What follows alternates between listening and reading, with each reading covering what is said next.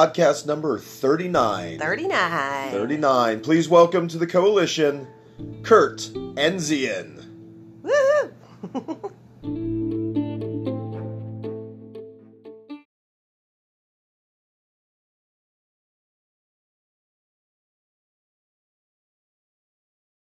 Else and they're like, okay, stop, delete. Yeah. So finally we're just like, no, just record Roll it, with it. and it is what it is. All right, we are currently recording. All right. All right, so we're here with Kurt Enzian, Look at that, I can flex. who is one of our students. Stop it. Can't take you anywhere. He does, he's a strength and conditioning coach, as well as a newly jiu-jitsu practitioner. Right, yeah. Couple months. Well, and one of the reasons why, yeah, and again, it's weird having a conversation, but always thinking that somebody else is listening to this. Yes. One of the reasons why we said we wanted to have this conversation was we've had some conversations in the gym where you were kind of giving a unique perspective. I think you said before how before when you were lifting, there was almost like a specific goal or a specific portion that you were always working towards. And you said, then you got into MMA and jiu-jitsu and you're like, Right, yeah. you're like, it was so all over Right. that. So how has that introduction of jiu-jitsu and MMA kind of changed or enhanced, I should say, enhanced where you're at from a strength and conditioning standpoint and how it's kind of altered your workouts a little bit? Yeah, so when I first started coming here, I was mostly doing powerlifting. So squat, bench, deadlift, and, accessory stuff for that. And that was pretty much what I focused on. And the goal was just to get stronger. And I started coming here and, sorry, here's. Oh, that's okay. We're just recording all of it. So. Yeah. Got a hair in my mouth, huh? Yeah. But, so I started coming here and I was, I knew I was strong, but the type of strength I had just didn't mesh with what I was doing in here. Right. And I fought it for a long time because I didn't want to give up what I was doing in the weight room because I had become attached to it. And I was like, oh, this is my way of doing things. Like, this is how I need to do it. Like, this is how I learned it in school. And, you do your periodization blocks and all that stuff. You peak, you go through different cycles. But with MMA, it was like, okay, I need to have all of my energy systems need to be efficient. Right. Because if I only have one thing and it's just strength, then everything else falls apart. And it's not so much that strength hinders progress in here. Right. No. Yeah. My personal belief is strength, although the phrase in jiu-jitsu is there's no strength in jiu-jitsu, but we know that's a lie. Right. The way we use it is there's no relying on strength as your foundation. Exactly. But it's good to have in your back pocket. 100%. You need it. Yeah. If I'm doing the right technique, and then I have the muscle to put behind it, yes, man, it's intense. Right. But if all you have is the muscle and no technique, then you don't really have much. Right. And on top of that, too, like, because I went through a stint, too, where I was tired doing marathons. And I went and ran a half marathon last November. Okay. And I did a lot of running. That didn't help either. Like, it came back and I was like, oh, my cardio is pretty good. Right. But the thing was like my cardio was good, but my muscular endurance was terrible. Oh, gotcha. Like the repeated bouts of, doing different things on the mat over and over and over again. Yeah. The muscles they were burning through the glycogen and everything. Yeah. I just wasn't efficient at using the glycogen energy system. Right. Because I had done so much aerobic work doing marathons and stuff that my aerobic energy system, which relies mostly on fat, was very efficient, but the glycogen system wasn't. Right. So it was one of those things where, okay, now I need to work on that, but how do I work on that without hurting my aerobic capacity? Yeah. And how do I work on those two without hurting my strength? And what I come across was actually came from powerlifting. the Westside method, the conjugate method. This is something that Louis Simmons uses from Westside Barbell. And it's not the exact thing that he does, because he does train some MMA fighters. And I've never actually trained at Westside, so I can't say like I train Westside's way. Right. Because I've never actually been there. Just kind of playing with the concepts. Right. I understand the concepts of doing like maximal load, then submaximal, then rep work, and then lactic acid work and stuff like that. And it's just getting it to fit. So like Robbie and Naomi and Carlos all come to my gym and do training sessions. But I tell them, I'm like, you only need to be here like maybe 2 days a week. I was like, because, you know, you guys, it doesn't need to affect what you're doing at Dark Wolf, right? If we're doing something in here and it's hurting your training at the dojo, then we need to look at what we're doing here and scale back intensity, or maybe volume, or maybe we're doing too much conditioning work. Right. Because each system has, it's like having a cutoff switch. Like, you know, if your hot water heater backs up or something, the switch flips. Right. So it's the same thing with your energy systems. If you keep pouring aerobic work on top of aerobic work on top of aerobic work, then your cardiovascular system will eventually crap out on you. Right. Yeah. And it's the same thing with anything. If you try to push strength too much, your central nervous system will eventually fail you. Right. So it's one of those things where it's difficult because fighters have to juggle all of that. All of it. All of it. And then weird schedules too. Yeah. Because I mean, I'm still, so even though we run a gym, I'm still, for lack of a better term, let's use the terms professional versus amateur. Not in a sense of skill level or anything else, because there's some damn good amateurs out there. Right. I'm just using those terms. So for those who are listening, I'm using the terms amateur versus professional as a way just to differentiate between those who make a living by doing what it is they choose to do. So a professional fighter, to me, is not necessarily a person who makes $1 by fighting, but who that is now their job. That is their, you know, their main source of how they put food on the table. That's how they get their money. I still work my day job, you know, so 10 hours a day, whatever the numbers are. Then, which is amazing, by the way, that you guys do that. Yeah, and still run this. Then we coach and teach and try to get our own training in for an average of about another 5 to 6 hours, you know, a day. You guys have got to be busy from start to finish. Well, and you look at your fighters like Robbie and Naomi and like, so Robbie works a day job. Yep. Then same thing, Carlos works a day job. So the amateur fighter who hasn't had a chance yet to really make it to the point where fighting can sustain their lifestyle. So they have to work that day job, somehow arrange those workouts around that work schedule. Hopefully they have an employer that's willing to work with them. Right. Yeah. Especially as fight camps kick in. Right. You know, then the question is, do they work a physical job? Right. You know, I know Robbie walks a lot. Right. That could be another portion that, you know, they have to take into account in everything that they're putting together. And I think that's one of those things that the average person doesn't really realize when they see that person in the UFC. Yeah. I mean, by the time many fighters, once they've made it past that debut phase and they've had a chance to fight for the UFC, maybe get a win, they put a little chunk of change in their pocket. Now maybe they get the chance to finally feel what it's like to be a professional. Yeah. To fight solely for a living.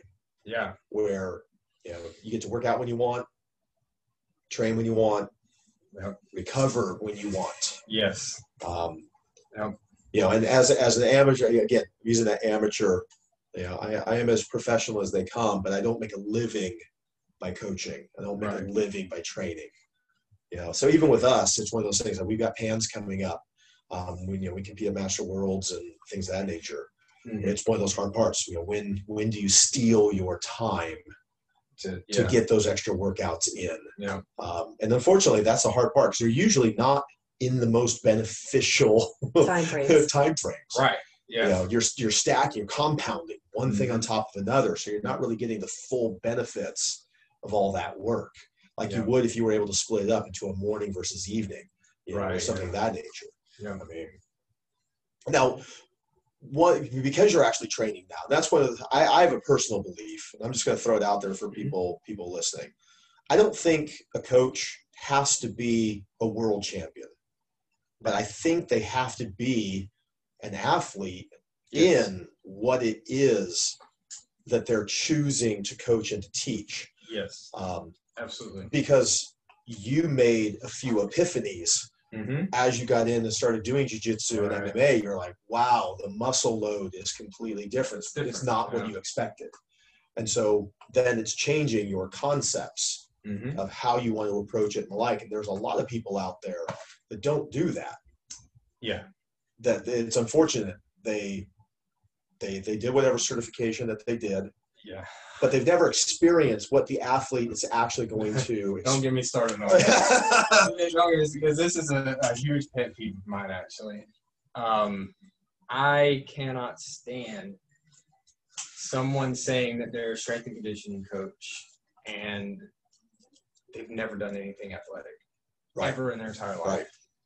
Because the thing is, like, you can be so. You know, I did powerlifting for a while, and I did the marathon, and I've done a couple of mud runs and stuff. So I've competed in a few different things. And you have to know what it feels like to train for something. Right. What it feels like to cut weight for something. Yep. What it feels like to have to juggle. Yeah. All those things you were talking about between work and family and training, and then the anxiety of competing, and what it feels like to care about the outcome. Yes. Yeah, very much to care about the outcome, because I mean, well, so just giving a quick story. So like way back when, so I've competed since the beginning. I mean, unfortunately speaking, I'm one of those people out there. I earned my black belt in Taekwondo having never competed. Yeah. Okay. So I got my black belt in 89 in Taekwondo, 91, maybe. I think 91. Because I remember I graduated from Police Academy, and I was a brown belt, and I thought I was giving up on Taekwondo, and I wanted to finish. So I just wanted to get my black belt, and then I was prepared to move into other arts. So I got my black belt, had never competed, and I recognized for myself that was wrong.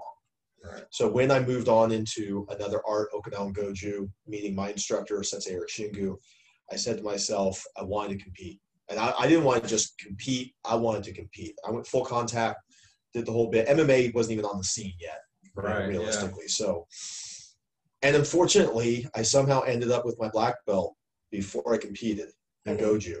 Yeah. So my first full contact tournament is at black belt level. And you've never competed. Never competed. But the good part was now I started jiu-jitsu. Yeah. And MMA was on the scene. And I decided as a white belt in jiu-jitsu that this wasn't going to happen again. So, I mean, I would go to tournaments. I would enter every single division I could. I'd do 4 divisions in a given tournament. And I was just cranking out as much experience as I could. I know that translated into helping me for the full contact stuff and like. And that was a big part for me because I wanted to, I wanted it for myself. I wasn't doing it because I'm saying later I'm going to, this is experience so I can coach later. I was like, I wanted this. Right, yeah. So you cared about the outcome. So ultimately speaking, I had 2 tournaments. I was able to actually cut weight. I cut 280 pounds down to 225 in a month and a half. Yeah, that's a lot. So I did everything from doubling and tripling my workouts, caloric reductions, all the way through to dehydration, at the end. One of them almost killed me. That's no joke. I was going to say, people don't realize how difficult. One of them legit probably almost killed me. Yeah. Second one, though, was amazing. Second one, now that I've experienced it, see, and that's a big difference between the coaches out there who have never done it. You're going off of concepts and theories. Now I've done it. Right. So the second one was a breeze. Second one was amazing. I did it from my recovery was better. I didn't start at 280. I started from about 265, but still did 265 to 225 in about a month and a half. Same thing, caloric reduction. I held the dehydration till like literally the hours before the weigh-ins. And then my rebound, I went from 225. I competed at almost 250 pounds. So I rebounded within the 24 hours, almost 25 pounds. Oh, wow. Felt fantastic and everything else. So I was kind of sharing that with some people that were, wanting to be aspiring, coaches and things of that nature. So they're like, I'm going to do a weight cut. I was like, okay. For what? Right. For what? Yeah. What's the, they're like, well, just so I can do it. I go, well, that's not the same as doing it. Right. I'm like, I applaud that you want to do that. So he started doing the weight cut, and then there was a holiday coming up. Now the fighters were actually preparing for a fight, and their actual weigh-ins were going to be, I think, a little weeks after the holiday or like a week after the holiday. Yeah. And so he comes up to me and he's like, hey, he goes, I'm on weight, so I'm going to go ahead and weigh in now so I can say I made my weight cut. I go, what? Yeah, it doesn't work like that. He goes, it's not fair to my family that I don't share whatever it was, Thanksgiving or whatever with them. And I go, the fighters don't have that choice. Right. Exactly. I said, I did it. I sat at the table and ate my little teeny tiny little whatever it was, knowing that making weight was more important to me. I shared that meal with my family. They ate all they wanted, but I didn't. Right. I made that sacrifice. I said, and it was tough. I mean, it was hard sitting there with family, they're eating, Thanksgiving meal or whatever. Oh my God, it was so hard. Yeah. But it's interesting that his thought was that if he didn't eat, that it would somehow be disrespectful or that. And I was like, would be fair to his family, but I was like, as a fighter, you don't have that choice. Yeah. You don't have that choice. Yeah, there's an opponent. You made a commitment, and that fight means something to you. Right. And that's another important part, I think, about, trainers and coaches and things of that nature is, and that's where I really applaud you for the work that you're doing, is because you're getting a much deeper understanding of the different sporting aspects, things of that nature. Yes. Getting a better feel for the way it is, so that again, when you're talking with like Carlos or some of the other guys, same thing. I say it all the time. Anybody can make somebody do 1,000 burpees and be like, wow, that was an amazing workout. No, that workout sucked. Yeah. I mean, there's nothing specific about it other than kill yourself. Yeah. And there's a lot of trainers out there that's all it is. That's all it is. It's I'm going to kill you for the workout. Yeah. There's not a goal that's really in that workout. Mm-hmm. Like same thing when we're working out through here, there's some of the things that we push for, because I personally believe there's not a single aspect of the fight game that cannot be trained. Right. That includes heart. Mm-hmm. That includes the fighting spirit. Yep. That when we're in here, some people I know, I watch them, they roll their eyes, because it seems contrite, it seems, whatever, but man, it's in the midst of that chaos. Mm-hmm. When those little mental tidbits are coming out, that's when, to me, they seem to sink in a little bit deeper. Yeah. Some people, like I said, they kind of roll their eyes. They're like, oh man, here he goes again. But when the shit's hitting the fan, those little things like sometimes you need that. Well, who was it? I think it was either Ruth Ann. It was either Ruth Ann or Marion. When she's like, when she's like, when you're coaching, I can hear you. Mm-hmm. I said, because I'm talking to you when I'm training. I said, so you're picking up on my voice when you're training. I said, but the reality is, I won't always be there. Right. In a real life self-defense situation, somebody jumps you in a parking lot. I won't be there. Yeah. So, but I still want you to hear me. Mm-hmm.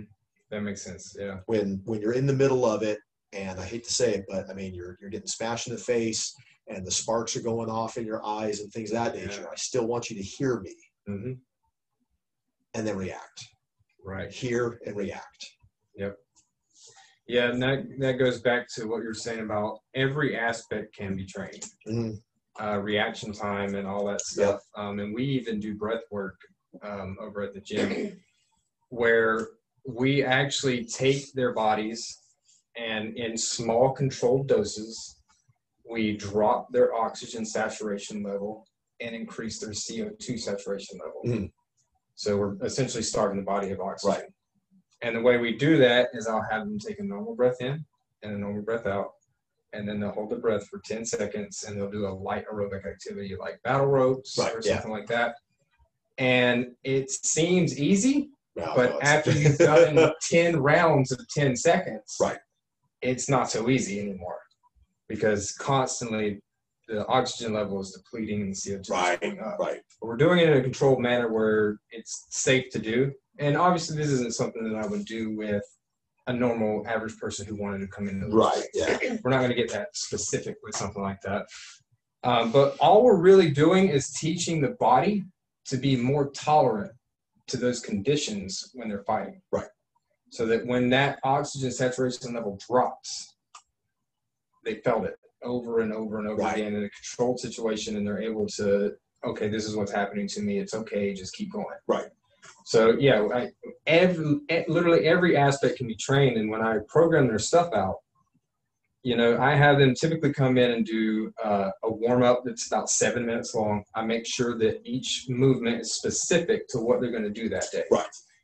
And then I typically have 6 to 7 exercises that each target a specific thing. Like we'll do a max effort lift that might be upper body. Then we'll do a sub-maximal lift that's upper body. And then we might do a little bit of rep work with the upper body. And then grip, we'll train grip. And then we'll come down and maybe do a little core work.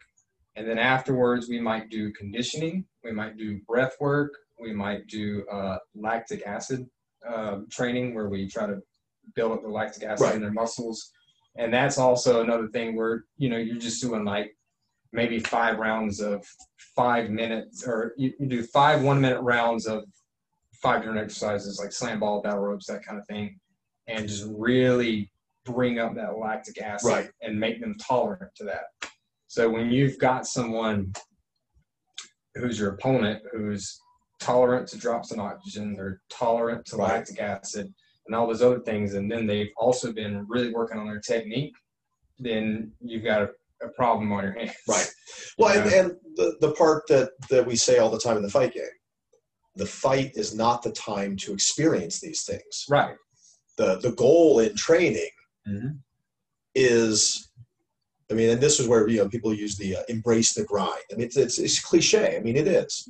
But that's the name of the game. Training is supposed to be harder, more grueling, more taxing, not necessarily beating you up. But it's supposed to be to the point so that once you step into whatever you're doing, let's say you're running a marathon, the goal is to put you into a position where you have already felt the kinds of things you're going to have to overcome in that athletic endeavor, whatever it is, or even that mental endeavor. You know, if you're having to do something mentally strenuous, you know, putting you into a position where you've already overcome these little things. Some of these little things become major things. Absolutely. You look at what was the fight when Carwin fought Brock Lesnar? I mean, first round, man, it looked like he had him, but then his body seized at the end of the first round. So when he came out, he was completely flat at the beginning of the second round. He had a massive adrenaline dump because he thought that he was about to win one of the biggest fights of his entire life. And then just, and then that was it. There was no recovery after that. And I mean, and another reason too that we do the breath work is when I'm doing the breath work with them, you know, we talk about making sure they breathe through the nose. And one of the big reasons why we do that is because when you breathe oxygen through your nose, when it passes through your sinuses make nitric oxide, and when it goes down, it makes the lungs able to absorb oxygen better and opens up blood vessels. When you breathe through your mouth, you bypass that. I was actually just was just doing some what was it? It was like a TED Talk or something like that. Yeah. Like a couple weeks ago, where I was looking at that. Yeah. You know, because the breath work is one of those things. I think a lot of people overlook the breath work. Mm-hmm. You know, breathing. You know, we joke about it in jiu-jitsu. You know, you hear people coaching, breathe. Yeah. It's like how? Right. Yeah, but how? How? Right. Exactly. I'm just breathing. It's like, just stand up. Yeah. Wow, if it was that easy. Right. Just stand up. Oh, he's kind of crushing me Right. in the mat right now. Right. So it's just one of those things people throw out there all the time. Yeah. But they don't really tell people how. Right. You know, what does that mean?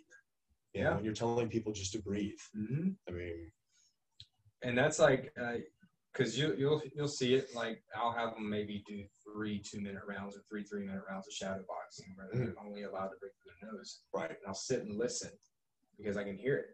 As soon as they start breathing through their mouth, I can hear it. Oh yeah. Nose breathe.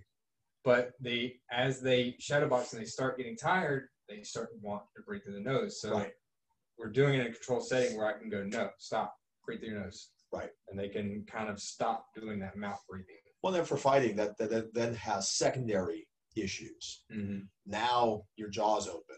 Right. So now when you're getting hit, Yep. things of that nature, that strike is actually causing more damage because of mouth breathing. My TMJ is completely jacked. Yeah. Because of that. The first time it starts to happen, I got kicked in the face, and my jaw. I mean, unfortunately, this is my part for the people listening out there. Go see doctors. When you get messed up, go see a doctor. Yeah. You know, A little bit stubborn. Somebody. You see, you know, at the time period, everything else. I mean, my jaw was probably about half of a tooth offset.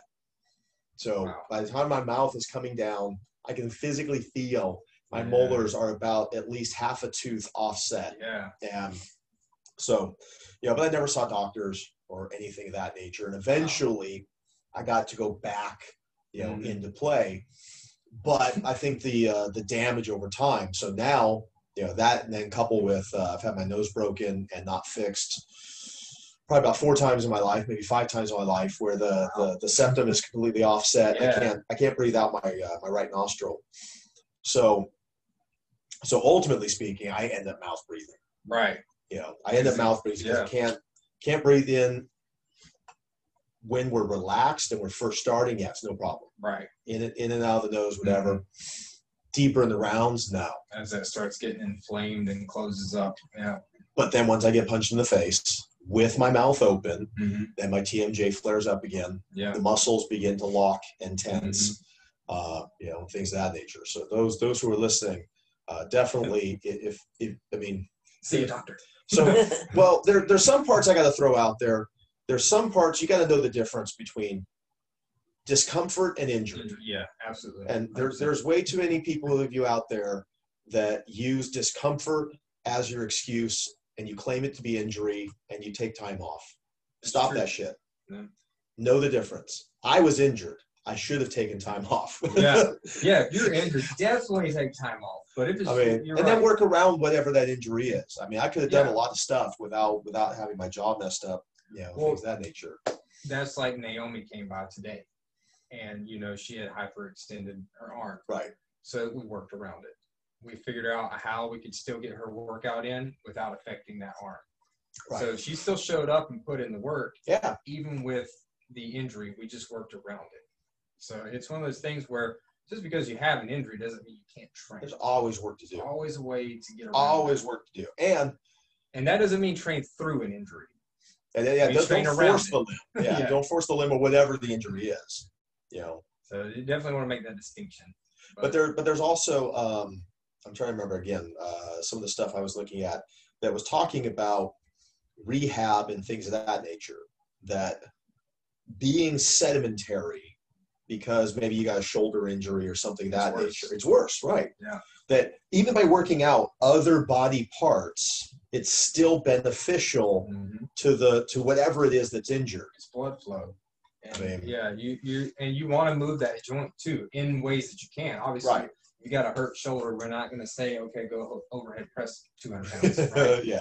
But you know, we might do some band work, right, where there's some light resistance, and we might do those kinds of things to work around the joint and get it to move get it to open up a little bit, tissue to stretch, and let the blood flow come in and the oxygen get in there, because that's what's going to bring the nutrients to the injured area to heal it.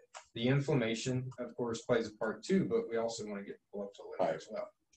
So it's really important to make sure that when we have an injury that's, I mean, obviously if like your hip gets crushed in a car, that's a different thing. But if we tear our shoulder or something, you know, we can find ways to still work it a little bit, without. Or I mean, or you're lifting and you feel a little twinge. Yeah. You know, that's your body telling you maybe it's time to back off a little bit, but not stop. Right. There's too many people out there that, you know, I mean, we've even seen it here through some of the fighter group, you know, where it's like, oh man, I've been working really hard this week. I'm what's the term? I'm listening to my body. Yeah. I'm like, every crack addict who listened to their body is still doing crack. I mean, right. Every person, you know, who's got a few extra pounds on them, listened to their body when it said, I wanted carbs and I wanted, you know, these other things. I mean, there's a lot to this game. I mean, your body certainly will tell you a lot of things. Mm-hmm. Well, that became a big thing, not just like in MMA and all that, but in the weightlifting world a couple of years ago. Yeah. It just blew up. Everyone's overtraining. Everyone is overtraining. Yeah. And it's like, well, the reality is actually probably somewhere more in the middle. Right. There probably are some people who are overtraining, like athletes. Some athletes do overtrain because they might be doing 2-3 sessions a day. Right. They might overtrain. Right. If you're hitting the gym for 45 minutes a day, 4 or 5 days a week, you're not overtraining. It's probably not happening. Right. You might think you are, and the internet's telling you are. Right. Well, and that's where I think most of that stuff actually came from. It's unfortunately there's a lot of people that just want it out. Yeah. And that's what a lot of people used it for. They just want it out. Well, this particular study says, you know, and then they started selling those electronic stuff where you can get them from like Amazon and stuff like that, where it's like you wake up in the morning and it takes some reading off of you or whatever, and it's like, oh, your system's worn down. You better take today easy. Yeah. I'm like, no, I got shit to do. Yep. You know, I mean, 100 years ago, 200 years ago, when getting up and getting active meant the difference between life and death. You didn't wake up and go, man, you know what? Yeah. I mean, I feel like it today. Yeah. I mean, I'm just going to pull the saber-tooth skin blanket back over me and go back to sleep. I mean, that was more than 200 years ago, but you got up. Yeah, but you got up and you got after it. Yeah. Because you had no choice. Right. And that's where we talk about this a little bit, how it's kind of funny. Like, for the most part, when you go to virtually any gym and you do any lift, all it is physical labor. Yeah. It's reenacting physical labor that we don't do anymore. Yeah, you're picking up things, putting them down. Or that we avoid anymore. Yeah, I mean, when people ask me that, you know, I'm like, pretty much, I mean, at the base of it, we're just picking things up and putting them down. We used to joke. It's like, you know, it's like, man, I got a great workout in. I got my sledgehammer and I beat on the tire for an hour. It's like, oh, okay, dude, I got a ditch if you want to dig it. No, man, I don't want to do that. You just did. Right. you just did. For an hour, you just dug a ditch. You just didn't have the ditch at the end of it. Yeah, right. And going back to that overtrain thing too, though, is like the last gym that I worked at over in Ocala. I had a client he was a bigger guy and he wanted to lose weight and increase his bench. Those were his 2 goals. Okay. And I was like, okay, we can do that. And one of the trainers there asked me, he said, what are you doing with him? And I explained to him how I was working with him and all, and he was like, how's he going to lose weight and increase his bench? Isn't that going to overtrain him? I said, not if you do it right. Right. He's like, that doesn't make sense to me. And like we had this long argument about, you know, how he can lose weight and increase his bench because it's not necessarily that we're building muscle to increase his bench. We're causing neurological adaptations to increase his bench. So what we're doing is we're making the nervous system more efficient at moving heavier weights. Well, getting his true capacity. Right. He's not there already. Right. And that's the part that I was trying to explain to him, is that it's not like if you're at 50% of your max potential, then you've got another 50% to go. Right. So even if you're losing weight, you can still, there's room to grow. Right. So it's one of those things where I think people just, they don't think that you can accomplish more than one goal at once. Right. In the weight training world.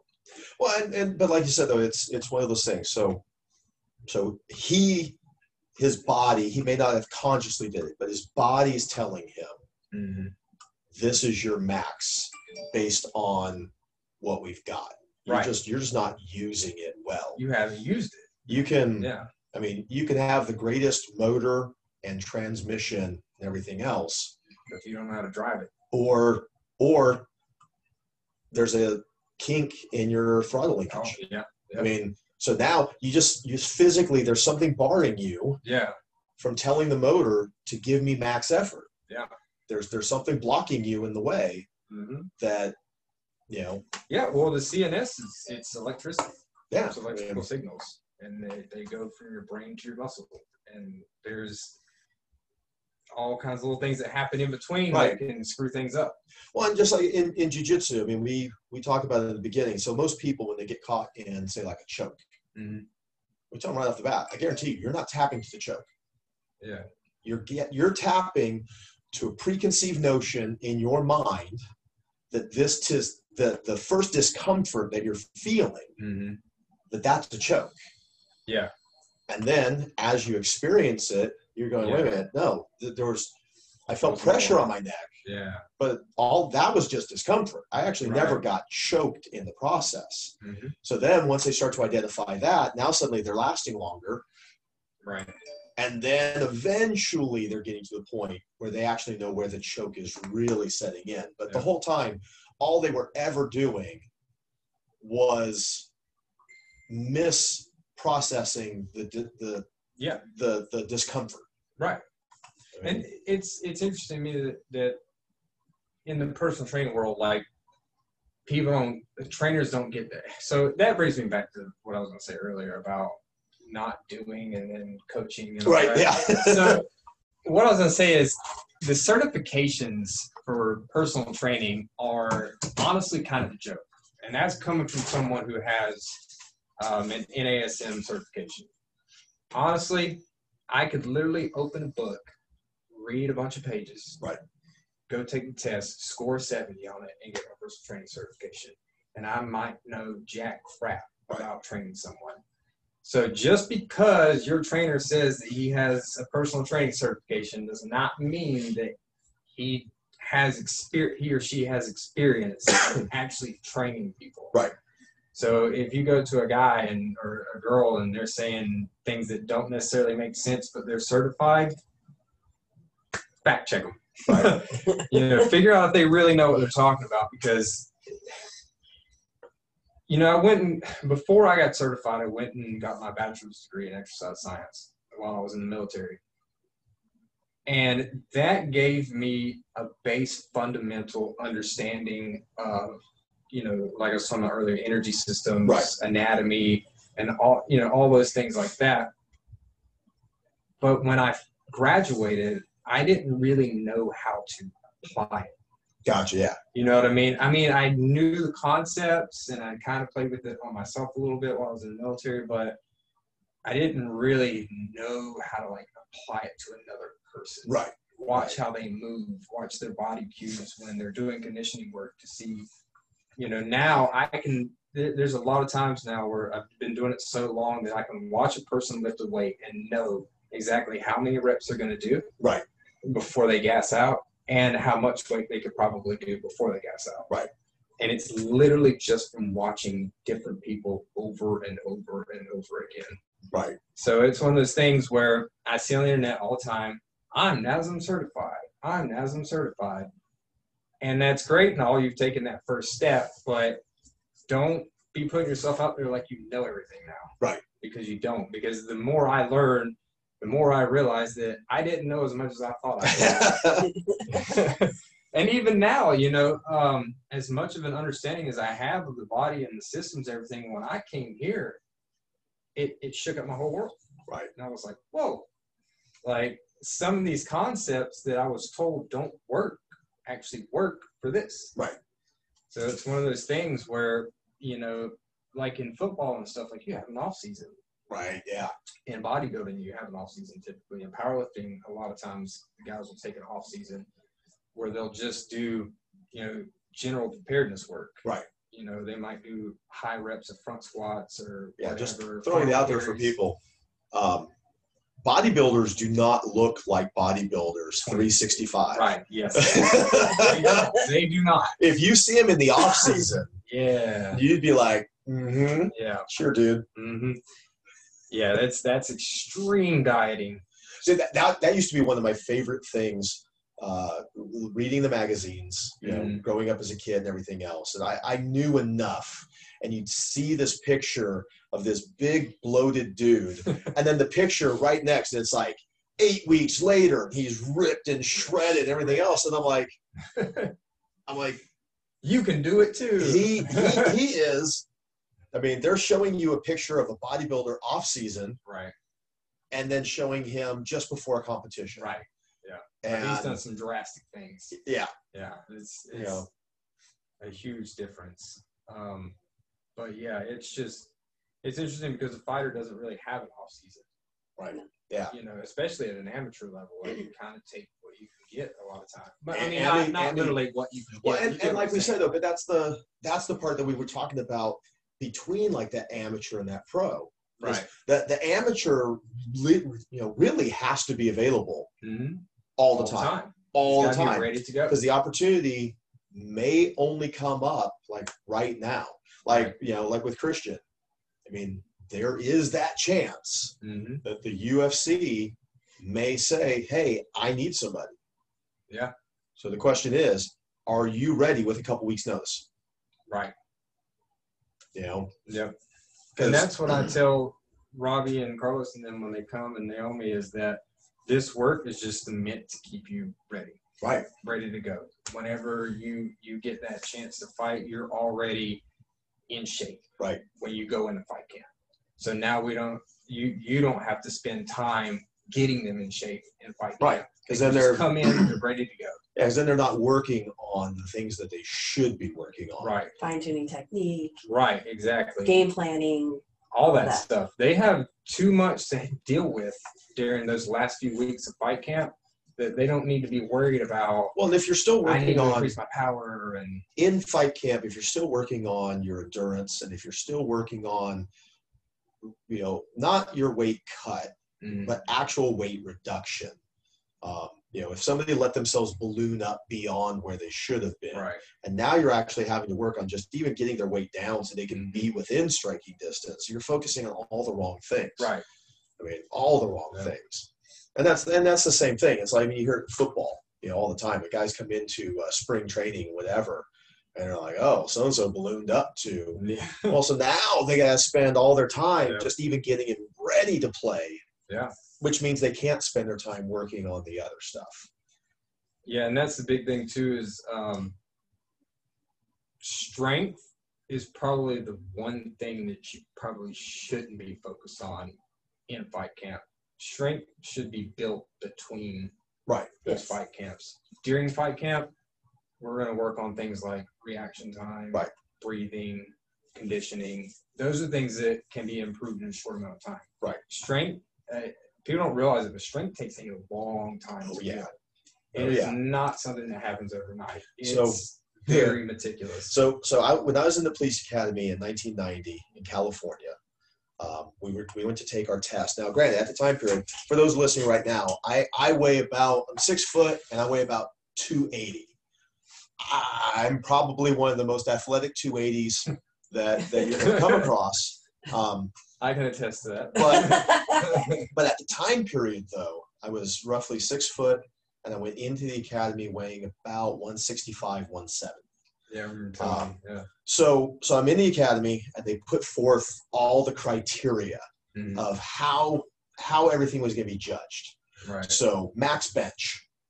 So max bench, was going to be lifting your own body weight, and then 1 point for every 10 pounds over your own body weight. So you had to add 10 pounds to get 1 point. Now, once you hit a max bench, adding 10, 20, 30 pounds within a couple months time period is it's pretty good. Then I look at sit-ups, and it's 1 point for every sit-up after,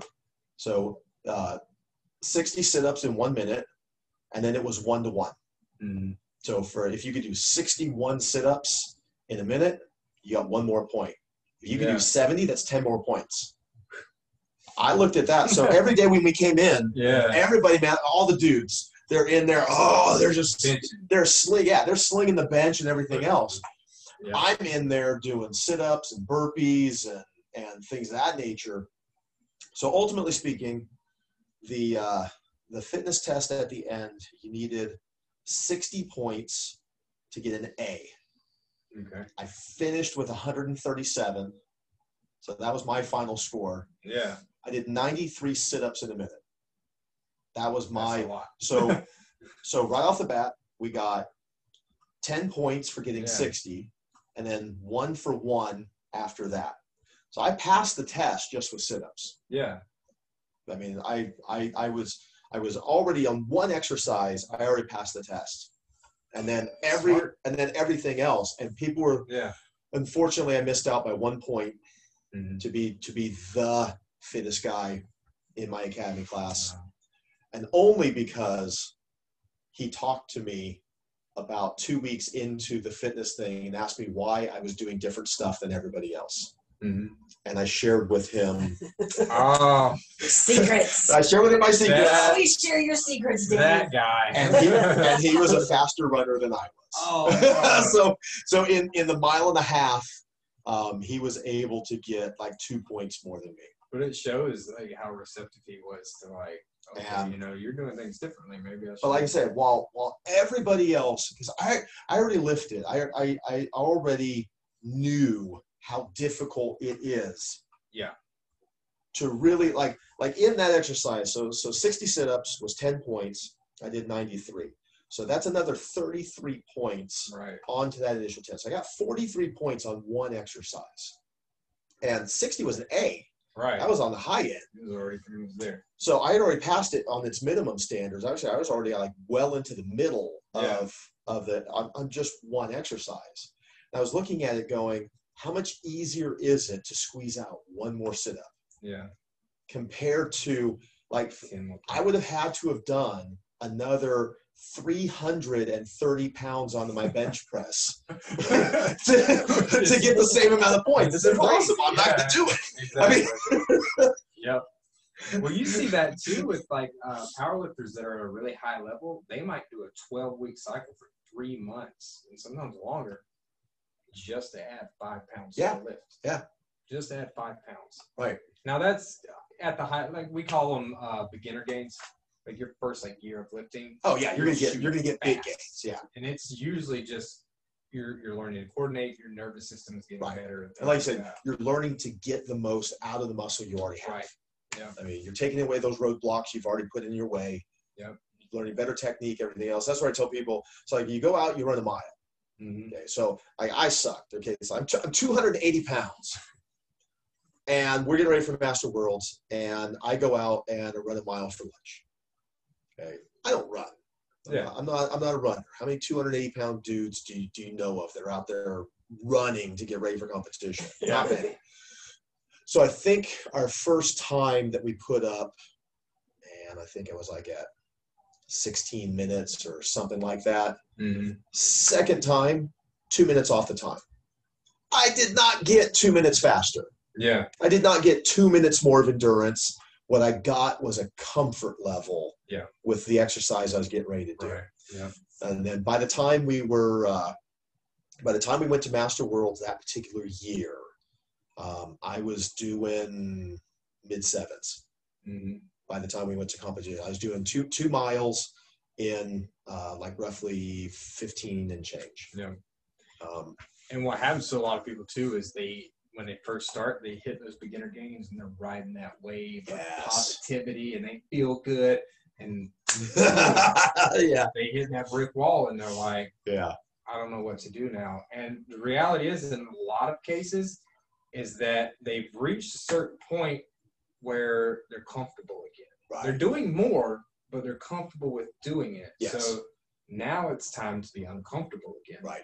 And people don't like that. They're like, oh, I thought it was a one-time thing. And once I got better, the uncomfortable part goes away. I'm like, no, it never ends. If you want to get better, you've got to put yourself back in that position again. It never ends. Train like you're not number one. Right. You know, and really get after it. But people don't like discomfort. So no. Well, and that's the part is it never ends. It truly never ends. If you want to continue forward, the discomfort side of it never ends. The bar just raises. Exactly. The bar just moves to a new thing. I'm capable of more. So now, unfortunately, in order to increase, I have to actually do more. Yeah. You know, I have to do even more than I did last time to even get the same amount of gains. Yeah. And eventually it becomes, like you said, when you hit the high end, man, that's a lot of work to get 5 more pounds. Yeah. You know? And then you've got people on the other side of the spectrum who you have to be like, pump the brakes. Yes. You're going way too hard, way too fast. So you'll have those people who will do the right thing. They'll hit those beginner gains and they'll hit that wall and they'll stop. Yes. And then you have other people who will come in and it's balls to the wall from day one. Yep. And they'll burn themselves out in 2 months. Yep. And then they quit because they go, well, it wasn't working for me and it made me feel worse. And it's like, you were doing it wrong. Right. Or they'll quit, maybe due to injury, injury. And then while everybody else is putting in the work and pushing forward, then they show up and want to dive right back into exactly the same issue they fell into. Yeah. Everybody's been pushing, and they're suddenly coming in. Now they're the cheerleaders. Come on, guys. Yeah. Let's go. Or like, dude, you haven't been here for like a month, and we've been working our ass off while you've been gone. I mean, there's always those ones that they want to reap the reward, but they don't really want to put the work in. They're like, oh yeah, go us. Like, so you haven't been here. So when you're working with people, now I like for myself. I mean, it's one of those things. Everybody's motivated differently. Yeah. Like I've always been a very self-driven individual, and we were just talking about this the other day. My instructor, Sensei Eric, an incredible guy, huge mentor in my life. I've been with him now, I think 28 years. Mm-hmm. But realistically speaking, when I look at all the competitions I've ever done, I didn't have a coach. Yeah. I mean, what I had was like Melissa, or I had Christian, or I had others. Now, he definitely was a huge impact on me.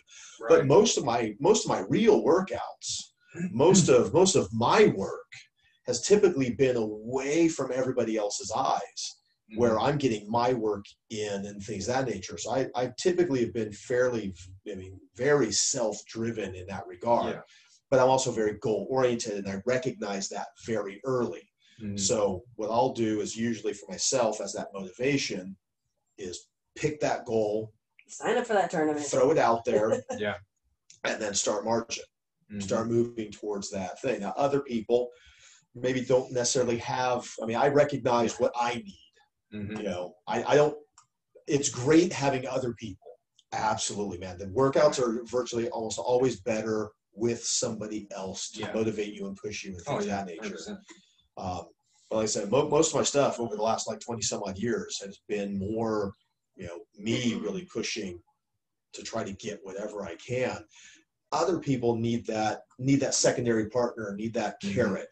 Right. Yeah. What kind of stuff have you typically looked at from that motivational standpoint? Because I mean, again, as a trainer, I mean, you can show them all the things to do, but the one part that's the hardest part of all of it is to keep them engaged when they don't want to, when their body's telling them, like the person who's really trying to lose weight, a person who's like, when we're really pushing, man, the body is telling, man, I really want to eat something. You know, and you're saying, no, just hold off. Just give me a couple more hours, then we'll have a snack. Yeah. You know, they'll hold off for right now. You know, but you gotta, like I said, everybody does it. I mean, we all have those time periods where, you know, we don't want to do it. It's just not there. Right. But you find that motivation, you find that little carrot, you find that thing. You know, for some people it's yelling, it's drill instructor. It's in their face. Yeah. It's, you know, and that's actually not my training style. Right. Other people collapse. Yeah. If you go at them with drill instructor style, they collapse. Yeah. Then you get others though, that they shift. So it starts off, it's all positivity and everything else. And then they just hit that wall and they're like, no, I'm done. Yeah. No, you're not. Right. No, you're not. I'm about to become drill instructor. Right. And that's where the coaching aspect comes into it, right. Is that you have to know how to kind of ebb and flow with the emotions of people, because it's not like a job where you're doing paperwork or whatever. Like people are messy. People are extremely messy. They're emotional. They have aches and pains, and then they have relationships, and people are extremely messy, and it's very difficult. You know, I've been doing it for about 7 years now. And I started just training like regular everyday people. Right. You know, and I've literally had clients that would come in and halfway through a workout would start crying. Yeah. They would literally start crying in the middle of the gym. And it's when you first start out doing it, it's very awkward. Yes. And you're like, because when it first happened to me, I was like, I don't know what to do here. Right. Because I had not experienced that yet. But over time, I took some coaching psychology classes and stuff, and I've really gotten to a point where I know, like, when a person starts crying, like, you have to take a step back from what you're doing right then and find a way to comfort them in a way that encourages them to continue. Right. Not like, oh, it's okay, just quit. Right. No. Right. Yeah. Like, you can't do that. But you also can't come at them hard now either, because they've already broken. Right. They're already broken. So now you have to find a way to be empathetic towards what they're feeling. Right. And try to bring them back out of it. Yeah. So, and typically, in a session might be 30 minutes at a gym when somebody pays for a personal training session. So you have to try to get them out of it as quickly as they can, because you only got a certain amount of time to get the work done. Right. And you know that getting the work done is eventually going to stop these emotional breakdowns. Well, and even like I find, and for lack of a better term, I'm not calling people children, but there's the kids that that the emotional is real. Mm-hmm. And then you start to see the patterns emerge. Yes. And then you start to see that's their defensive mechanism that they put out there. And in some instances, it's actually fake. Mm-hmm. It's not even real. Yeah. It's they're hitting their own imaginary boundary. Mm-hmm. And they got sympathy the first time. Maybe they got sympathy the second time, the third time. And then you start to see them dipping into that well. Yeah. And you're like, all right. Yeah. I've had that happen a couple of times. Yeah, because we've had some people that legit, man, when they break and you're watching them, and that's part of, like, even on the fire trainings, we have to be very careful. Mm-hmm.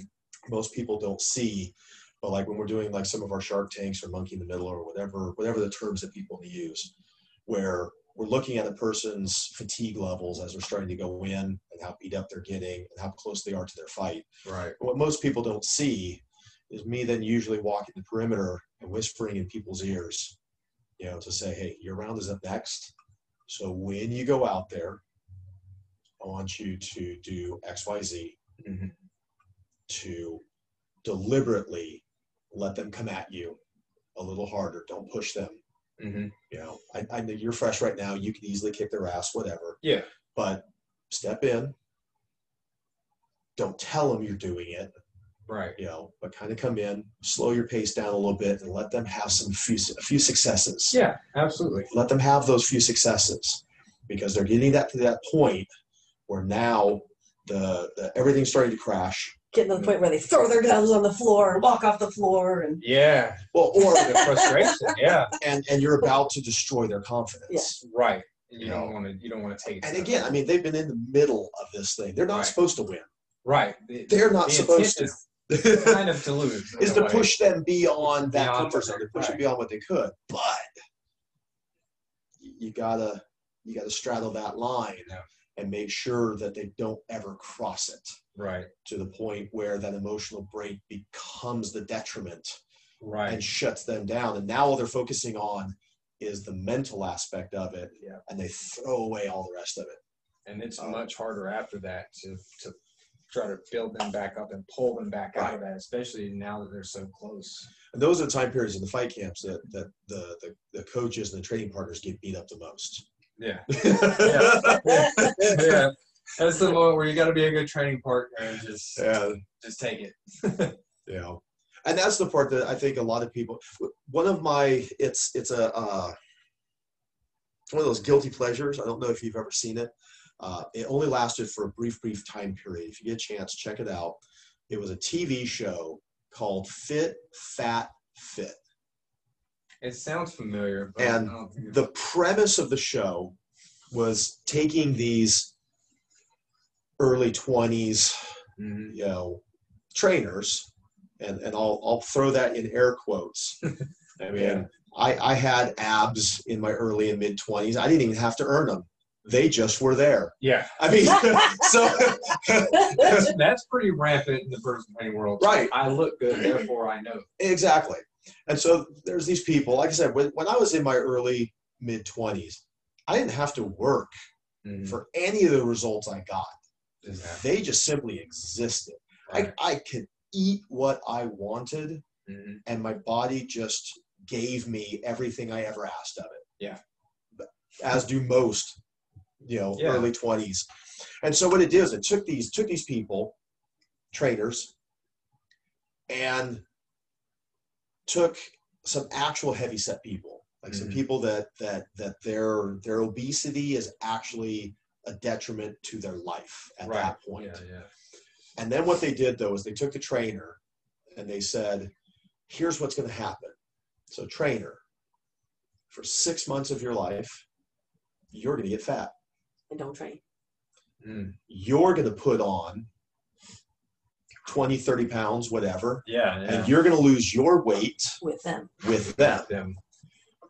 And what was actually interesting is that in the show, the vast majority of trainers were the ones with the epiphanies, with the aha moments. Because they'd never been through it before. Right. They'd always been fit. Right. They'd never had to go from one of them was seriously there, Yeah. going, I never knew. Because the whole time I'm thinking they're lazy. I'm thinking they're this, they're that. And he goes, and I'm pushing them. He goes, and I never truly knew what it felt like. He goes, so then it changed their, I mean, for some of them, the vast majority of them, I mean, of the episodes I got a chance to see, maybe about a dozen of them. You're always going to have those. You're always going to have. Yeah. But the vast majority were like, man, this completely changed my life as a trainer. One, I never want to get fat. But then two, how they would train and motivate those people. And it kind of takes us back to what we were talking about trainers really knowing what it is they're asking people to do. So I mean, if you're going to train an elite athlete, you don't have to be an elite athlete, but you got to know what it feels like to push beyond that limit, to have somebody push you beyond that limit. And if you're going to take a person who is extremely heavy set and push them through that workout, man, you got to know what it's like. Yeah. I mean, you got to know what it's like. Because I mean, I remember, like I said, when I was in my early 20s, I don't ever remember getting sore. Yeah. I mean, even like in high school doing hell weeks for football, things of that nature. I mean, double days or even triple days or whatever. Soreness was maybe first thing in the morning and then gone. I mean, absolutely gone. Now, holy crap. Yeah. I mean, I'm getting into my 30s now, so I'm starting to get little sprinkles of it, here and there. I always said, because 100% natural. I've never done, I mean, I don't even do prescription drugs. Yeah. I mean, if they give me painkillers, I typically won't take them.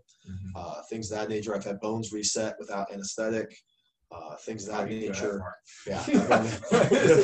Give me the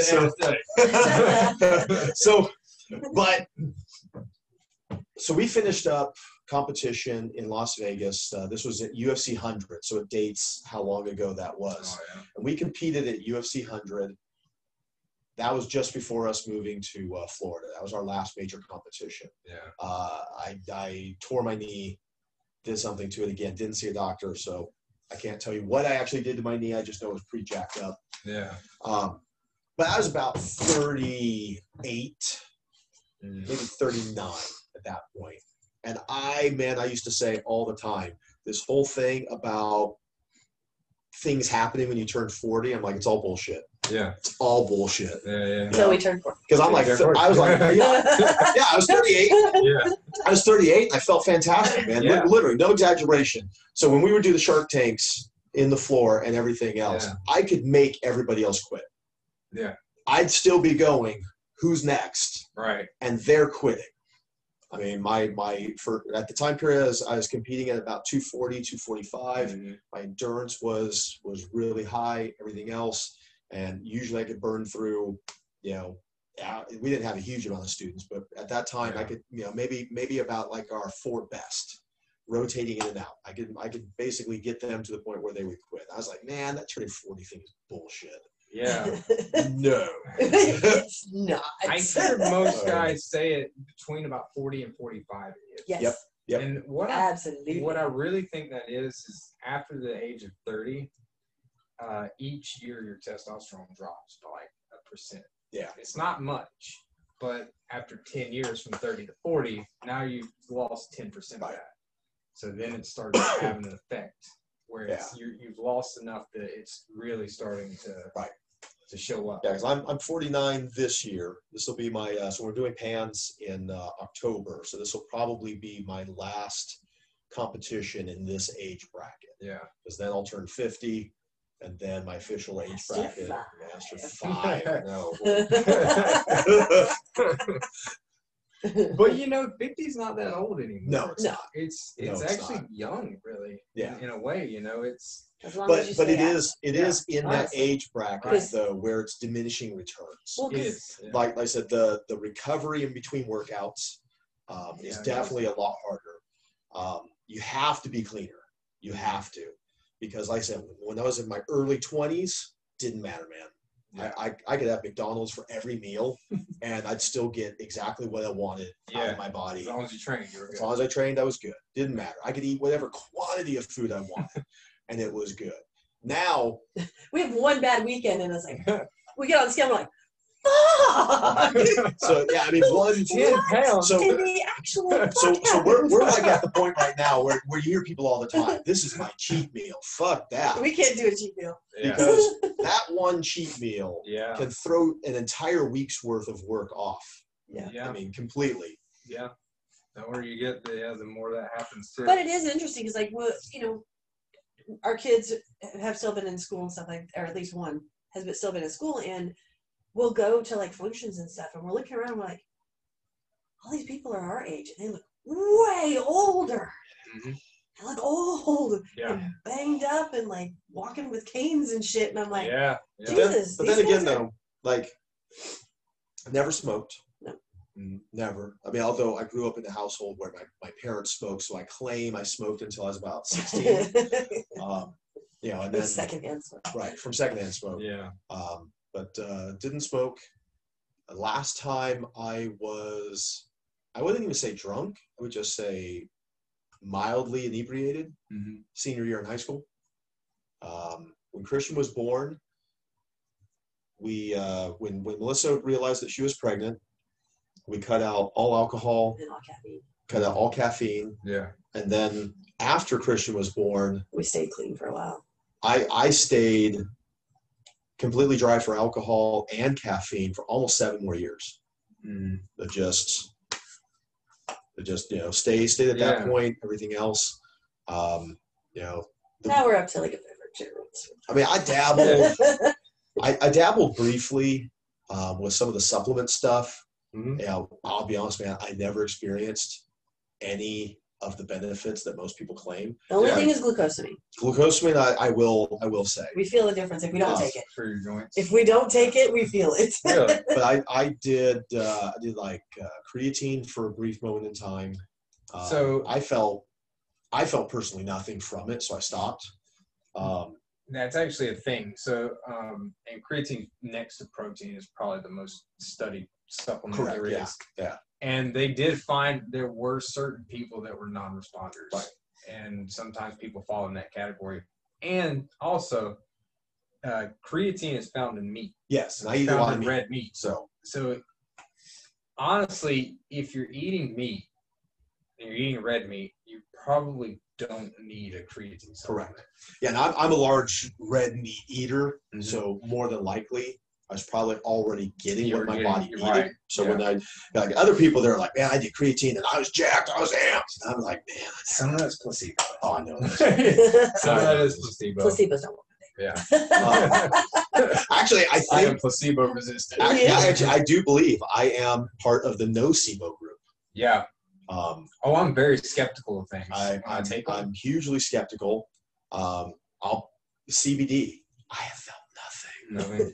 Nothing. And we've tried it in a variety of forms. Nothing. Shay's topical stuff is about the best so far. I've gotten a little With the So- topical, orally, but nothing. So yeah. so glucosamine.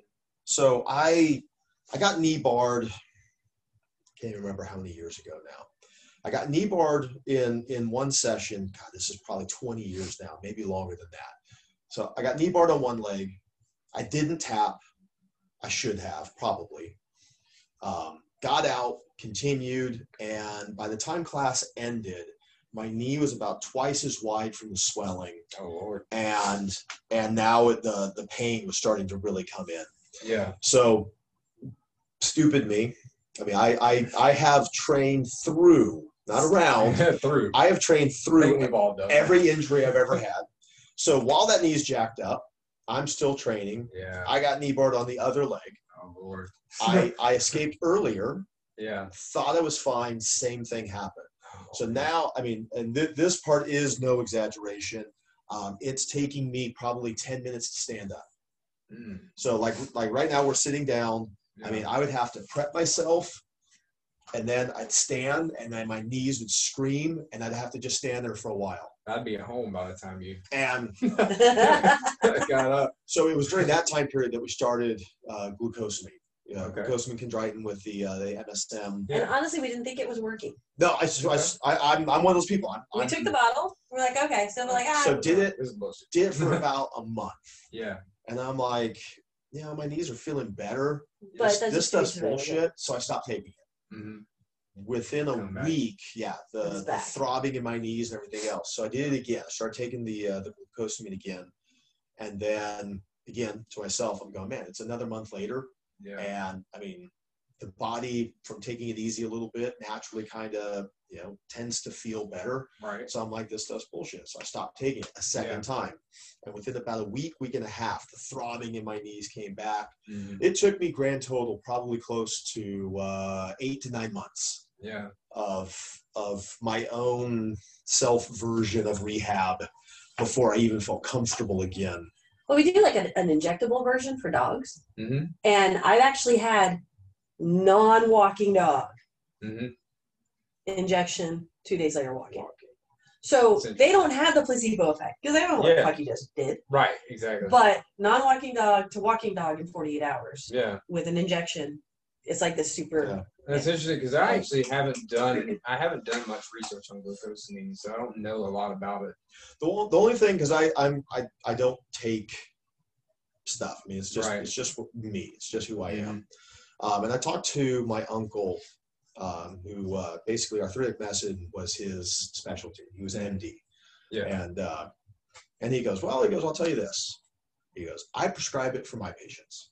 Yeah. He goes, whether it's placebo or not, some people find benefit. He goes, but this is him saying it. He goes, but in my opinion, in his opinion, he goes, this has been around for a long time. It has been studied for a very long time. Yeah. He goes, and the one thing that I could safely say is that there were no major drawbacks to trying it. Right. Yeah. He goes, so why not? Yeah.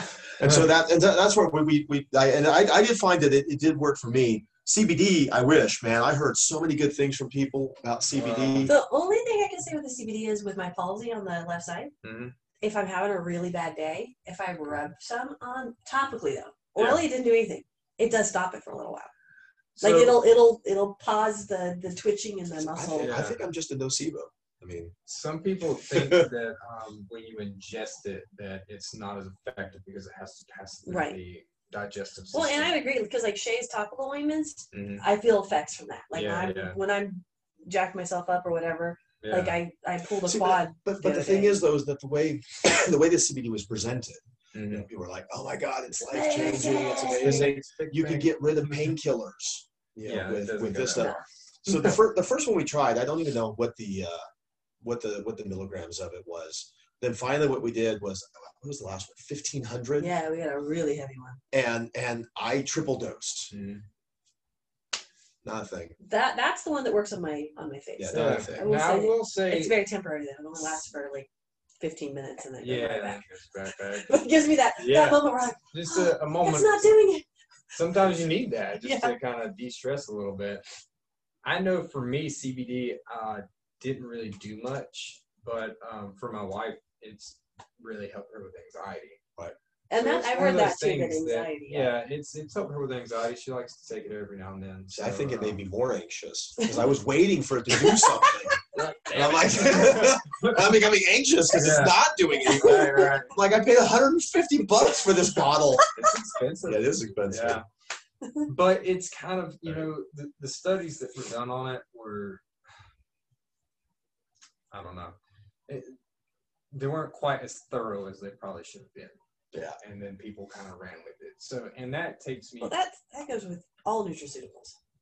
That goes with nutrition, period. Yeah. Because I've read, I don't know how many studies on nutrition. And the reality is, because you'll hear, like, this diet's the best. Right, Yes.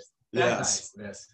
The thing is, if you look at most of the nutritional studies that were done, they were either observational, meaning that they just changed someone's diet and observed. There wasn't really any and then the other one is surveys. So they send out a survey and they say, "Oh, do you eat red meat?" "Yes, I do." How many servings do you eat a day? And then the person, listen, I've been doing training for a while now, and when I ask people like what they eat and stuff, they'll tell me a certain thing. What's this? Then I'll say, "Keep the food journal." They food bring back journal the is food completely journal different. the next 3-4 days later, and I'm like, "All right, so let's add up the calories here, blah blah blah." Right. And they're like, "Oh my God." Yeah. I'm like, "Yeah, you don't even realize." And then they're basing scientific knowledge on false data. And so nutrition is actually one of those things that I just don't get into anymore with clients and stuff. And really and truly, a lot of people don't know this.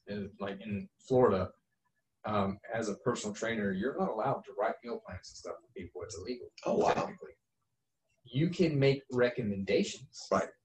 And you can say, this is a recommendation, but I can't tell you, like, eat toast at 8 Yeah. You know what I mean? Like, that's technically, you're not allowed to do that unless you're a registered dietitian. Oh, wow. People do it. Right. And everybody gets away with it, but technically you're not supposed to. So I guess that kind of falls into like giving legal advice when you're not an attorney. Right. You know what I mean? So it's one of those things where it kind of goes with the territory because people are going to ask you questions about nutrition when you're a trainer. But I don't write meal plans for people and stuff like that. And I don't say you should do the Mediterranean or you should do vegan or you should do this or that. I kind of let the person choose how they want to eat. And then we just kind of go with some fundamental things like this is how much protein you need to get. Right. This is how much fat you need to get, how much carbs you need to get. I don't care where you get it from. That's your business. But these are the ratios that I want. Now that for me, to be honest, was, because Melissa and I have been pretty much athletes our whole life. Mm-hmm. We actually met in swim competition. We were both on the same team, just doing different events. We've both been athletes pretty much, like I said, our entire life in one form or another and in one sport or another. Jiu-jitsu has a term that they like to say, the jiu-jitsu lifestyle. And a lot of people, they misconstrue it. You know, it's like, oh, the jiu-jitsu lifestyle. It's talking with a Brazilian accent. Eating acai bowls. It's eating acai bowls. Eating acai bowls and then saying os, you know, and things of that nature. What I can equate it to, though, is what I believe the jiu-jitsu lifestyle is. Because, I mean, I fought full contact. I've done point competitions. I've never won one. Yeah, Melissa did, but not me. I got threatened to be DQ'd in most of them. Oh, no. Too much contact. Too much contact. Too much contact. So that's where I was like, okay, so let's try some full contact, which I did really well. I have one defeat in full contact. But the entire time I was doing that, like I said, so part of it's age. So when we swam, man, I ate what I wanted. Yeah. I ate what I wanted when I wanted. Whenever my body wanted it, swimming is great. I fed it. I was also a distance swimmer. That was my specialty until a different coach made me do butterfly and stuff like that, which I was built for butterfly, to be honest. In high school, I had a 46-inch chest and like a 27-inch waist. He was built like Christian, only wider shoulders. Yeah. Just a straight V. And but if I turned sideways, I disappeared. I had no chest. I was all back and lat. Gotcha. But I was a distance swimmer, so so they would throw everybody in the pool and said swim, and I was one of the last ones in. So I just kind of like got the distance events by default because nobody else wanted them. Yeah. But so we've been doing that the whole time. But like I said, I fed my body what it wanted. Just whenever I wanted food, I fed it food. You know, things of that nature. I ate what I wanted, drank what I wanted, everything else. Yeah. When I trained Goju and Taekwondo, and even when I was in the police academy, things of that nature, man, it was food time, just feed it food. I never equated what I ate with my performance. Right. Until jiu-jitsu. That was the first time that I could say, man, when I had McDonald's for lunch, I got my ass kicked that night. Yeah. My performance sucked. Yeah. And when I had a sandwich and a salad or something of that nature, as opposed to a Big Mac, right, then my performance got better. So for the first time, to me, that's the first equation that most people, because when karate and other martial arts and things of that nature, swimming and everything else, it's solitary. Yeah. So when you go in, when somebody hands you your ass, it sticks. You know it. It sticks. Yeah. You know But we say so on the whole jiu-jitsu lifestyle. We found that people will come in as heavy smokers. If they get into jiu-jitsu, they stop. Within 2 weeks, they stop smoking. They almost all stop. Simply because they either quit jiu-jitsu or they stop smoking. Yeah, the two are not simply because compatible. They realize how much it's preventing them or causing them to get their ass kicked. Yeah. So the cause and effect starts to really show itself in very tangible ways. And so for me, jiu-jitsu was the first time that, to me, that's the jiu-jitsu lifestyle. Is the first time that you start to put together that things I do outside of my workout affect my workout. And you start making changes to now, those things. Other people in other walks of life, I mean, other athletes, everything else, food journals and the like, they know this. Those who start to chronicle their meal intake, what they ate with their performance, they can start to see that when I ate this prior to, lower performance, when I ate this prior to, or if I ate within a certain distance, before the workout versus after the workout, things of that nature, they can really start to see those correlations. But for the average person, they have no clue. They never see that stuff. They don't even really, most part, they don't even put two and two together. Yeah. But jiu-jitsu forces changes in behavior. Yeah. If you really want it. If you want it, it forces you to make changes. Yeah, it's so I think that, and I've been down every diet rabbit hole. But it's my own personal belief and my opinion for everybody listening. This is an opinion. It's not. He's not making a meal plan. I'm not saying this is fact. But there's a very good book by a man named William Walcott called Metabolic Typing. And I read that book, and I really and truly think that the way that you eat that allows you to perform the best depends upon genetics. Yeah. So 100%. I think I that agree. certain types of people gravitate towards certain types of diets. Like for me, when I eat a Mediterranean style diet with a lot of like seafood and fish and stuff, I feel phenomenal. But when I eat something that's more traditional, I guess, I don't feel quite as good. Right. But then you have to take into account there's people who go vegan and they say that they feel great. Right. And then there's people who do the carnivore who eat nothing And say they but feel meat, great.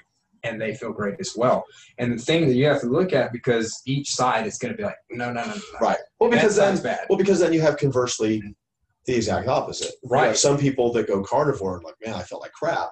Yes. And you have some people that say I went vegan and say they feel like crap. And some say they feel great. Right. And it just depends. And I think it really comes down to genetics. And it's just. So have you done, because 23andMe does the ancestry stuff. I haven't. But I've heard about people doing things that, because now that stuff's getting a little deeper and everything else, I've heard of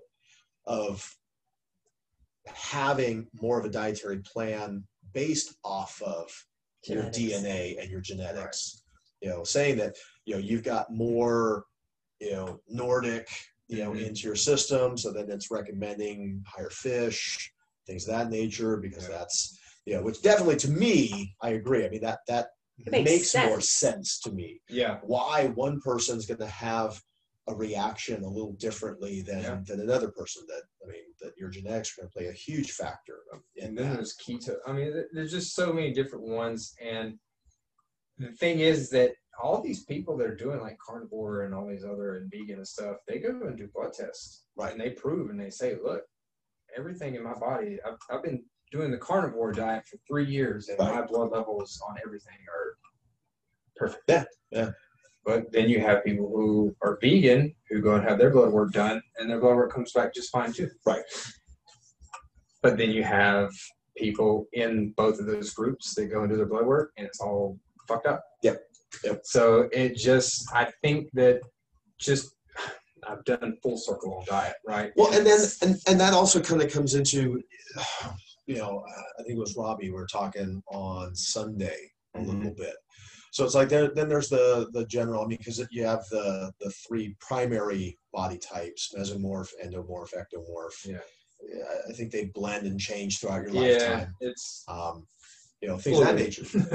Right, it's fluid, and I do believe it is changeable to an extent.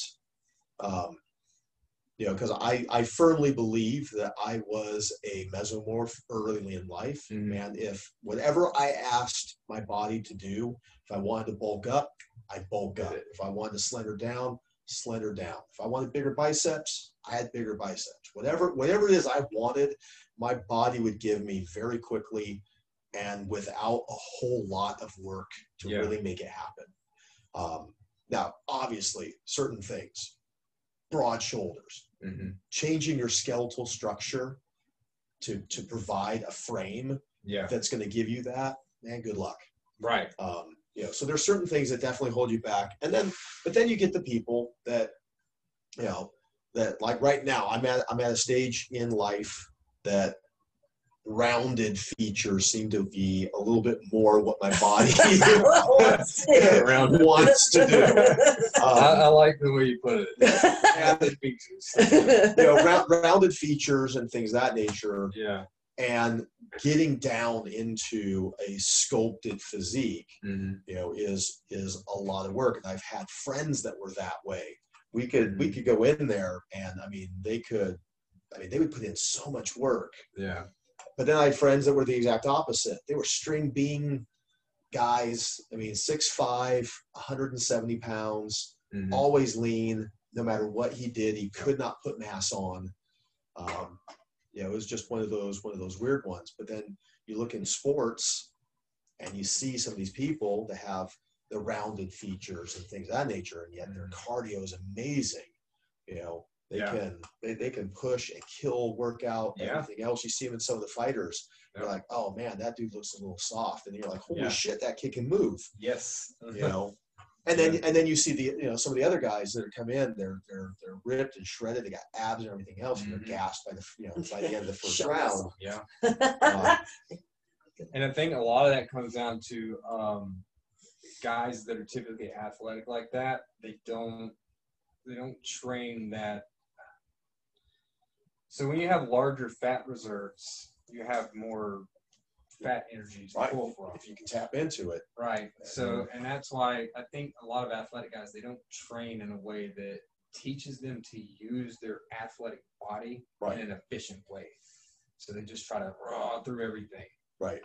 So I think an athletic guy could do really well. It's just that a lot of times they don't train in a way that's beneficial for their body. Right. So, or for the workouts that they're actually preparing for. Yeah. Because there's a lot of, that's the one part that kills me.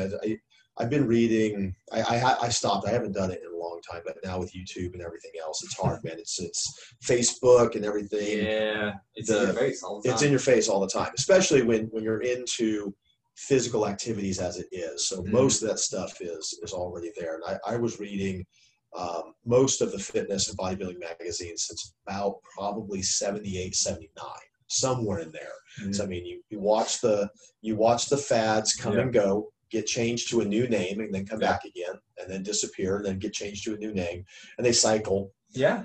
As they're going through the stuff. Well, that's like the way that I eat. Because I do intermittent fasting. That's not anything new. Right. People have been doing that for a long, long time. I call that my childhood. Yeah. Yeah, exactly. Like it was just called being busy. I mean, yeah, people have done that for a long, long time, and a lot of people don't know this about me, but I've been diagnosed with clinical depression a couple of times throughout my life. Once when I was a child, and then again a couple of years ago. And intermittent fasting is the only thing, because I refuse to take SSRIs and stuff. Mm-hmm. So I just intermittent fasting has made me feel the best I've ever felt. And I've done some research into it, and I think the link is, so there's a thing in your brain called it's BDNF, brain-derived neurotrophic factor. Mm-hmm. It's whatever. But it's essentially like fertilizer for your brain in a way. When you fast, some of the studies show that it increases the amount of BDNF that's in your brain. When they studied depression, they found that the majority of people who were depressed had low levels of the BDNF. Mm-hmm. So I don't know if that's what has made the difference, but I know that intermittent fasting has made me think I don't wake up depressed anymore. Right. Used to, like, I would wake up, and if people don't know this about me because I seem like, because I post on the internet and stuff, I'm always working out and all this. Right, yeah. People don't understand, like, there are many, many, many days that I just didn't want to go to bed. Right.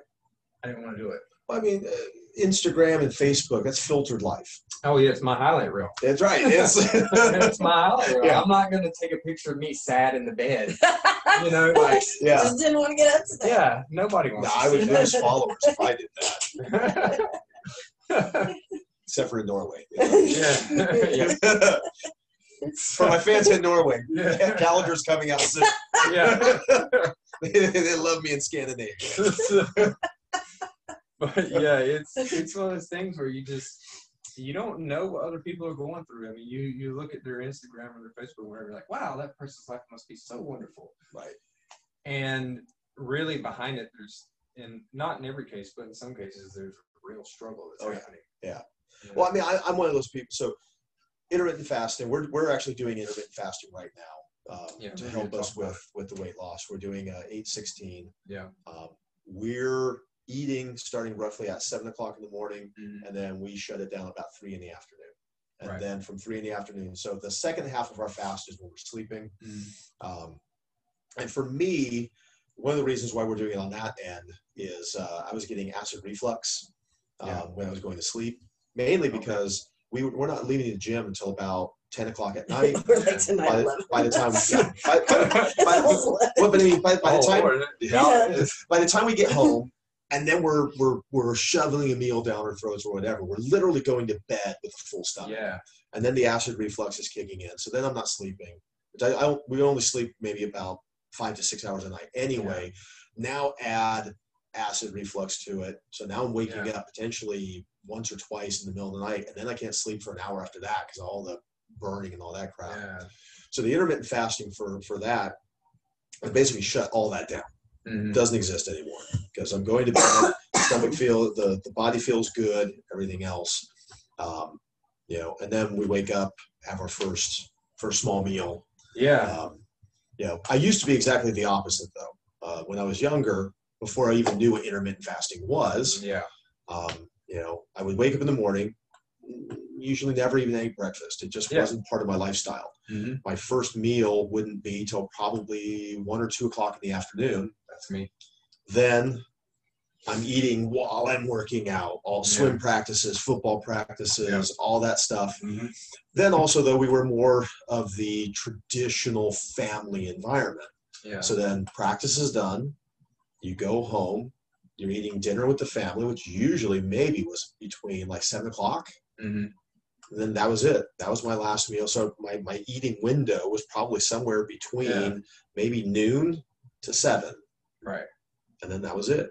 That was your window. And that's how I am, because if I try to eat in the mornings, it makes me feel like shit. Like I feel terrible, like for hours afterwards. And then I eat lunch and I feel bad again. Then I eat dinner and I feel bad again. So it's this continuation from breakfast to dinner to when I go to bed where I just felt like shit. Right. So what I started doing was skipping breakfast and eating into the night. And like that, it cleared up and I felt great. Yeah. So I think that too comes down to, and that may be a genetic thing as well. I don't know. Well, like for us, because the hard part was like when we tried to move our eating to the evening, we were training through most of our meal window. Yeah, that makes sense. And so then it was like, again, that was like scarfing down the last meal and everything else. But like I said, the first time I did intermittent fasting, I didn't even know I was doing intermittent fasting. It was just life. I mean, I wake up, I was rarely a breakfast eater, hardly ever, which is the reason why as an adult, I love breakfast for dinner. Because it's the one meal I've had probably the least in my life. Yeah. And so if we go out to a restaurant that serves breakfast all day, I'll almost always pick a breakfast meal for dinner. Yeah. So we've been talking for a long time. Okay. So it's probably time to wrap it up. It is almost 11 o'clock. All right. So throw out, because I know you've got was it Vanquisher training. So if you want to throw out your Instagram handles, things of that nature, so if people want to contact you. You can follow me at Vanquisher Training. You can DM me for programming. Right now, I am actually working out of my garage gym. It seems a little odd, but we were talking earlier about the whole commercial gym thing. I just couldn't do anymore. There was too much. There's too much bad stuff that happens behind the scenes with trainers and stuff that it's honestly disgusting. So just putting that out there. I'm not saying every single gym's like that, but most of the ones that I've worked at have been. Yeah. So I'm doing that in my garage right now, but I'm hoping to eventually, move into a studio or something. Yeah, and again, so for those that are listening, especially my Norwegian and Scandinavian people, that calendar's coming. It is coming. It's gonna be amazing. Make my eye twitch. But no, he's been working with the fight group here, and the general feedback from everybody that's been doing it, has been phenomenal. I mean, we push pretty hard here through the workouts, and the like. And, like I said, the feedback of the group that's been doing the workouts, not just from a strength, positioning, things that nature, feeling stronger, but also feeling a little bit more limber, things of that nature. So, for those out there, definitely, think about supplementing, of something of that nature. I'm always a big fan of, whatever it is you want to do, you got to do it. If you want to get better at jiu-jitsu, you have to train jiu-jitsu.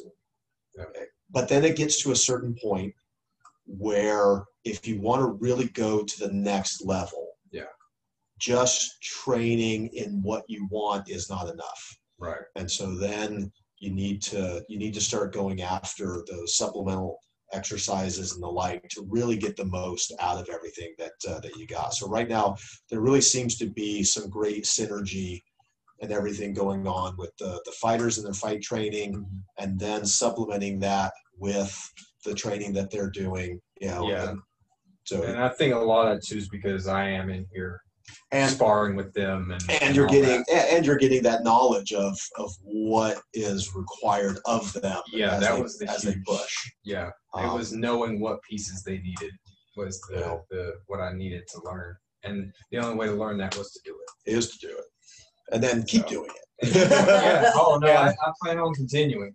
Yeah, and I noticed you just put a post out the other day about some continued education stuff that you're doing. With another individual who kind of specializes in MMA style, and again, not a person who who just kind of read some books and stuff like that. I mean, he's walked the walk. He's fought. He's done it with some of the some big teams and big fighters out there. So he's one of the few people that I've been able to find to really learn from when it comes to strength conditioning and MMA. There's not a lot out there. There's not. It's very scarce. So I've had to make a lot of I've had to kind of build my own bridges between weight training and all that and what to do in here. But the only way I was able to do that was come here and do it. Right. But now, I do want to take it to the next level and do, his name's Phil Daru, by the way. But I want to take his mentorship program and really, because, I mean, he really knows his stuff. Right. And that's a big thing that he's been doing lately with the stuff that's been kind of posted online about him moving his own personal stuff, a little bit, I hate the term building his own brand. I kind of hate that shit. Yeah. But he's taking his experiences and things of that nature and kind of putting them out there for other people to benefit. Yeah. From his experience. And like I said, he's worked with some big people and big teams without naming. I think I've watched every YouTube video and he put out quite a few. Yeah. I sit in my office and I watch his stuff. And then I repeat it, I write it down, and I go through it over and over again in my head and with my body. And then I turn around and do it with the fighters that come out. And I think that's a huge thing, like you said, of seeing it, doing it, making your own observations, writing down your own results from it, and then you can't just know what it looks like. You have to know what it feels like. You have to know what it looks like, what it feels like. I mean, what can go wrong, what can go right. Like, you have to understand all the ins and outs of what you're asking this person to do. And if I ask an athlete to do a movement that I've never done, how can I know? Right. So it's one of those things where you have to learn and you have to do. You can't just learn. Right. Well, thank you, everybody. Yeah, I had a lot of fun. That was good. Yeah. I'll have to do it again. Yeah, absolutely. Yeah, so definitely as he gets a chance to train a little bit more of the guys and get a little bit more observational experience and the like, we'll definitely do it again. I have plans of I want to get the team together a little bit and also kind of talk about their experiences and how they've grown. Yeah, we need to get Kurt to come and help us get ready for Pans. As they've grown up. Well, I've told Christian, because he only goes down to Fusion. I think 3 days a week. Tuesday, Thursday, Saturday. And I told him, I said, look, I mean, it'd be really good for Christian to get over on those off days and get into work. I mean, he's just right here. Yeah. But yeah, I mean, I'm willing to help out anytime. So awesome. So thank you, everybody. Thank you. I wave, even though you can't see me. You can't see me. We'll post it later. We're both wave.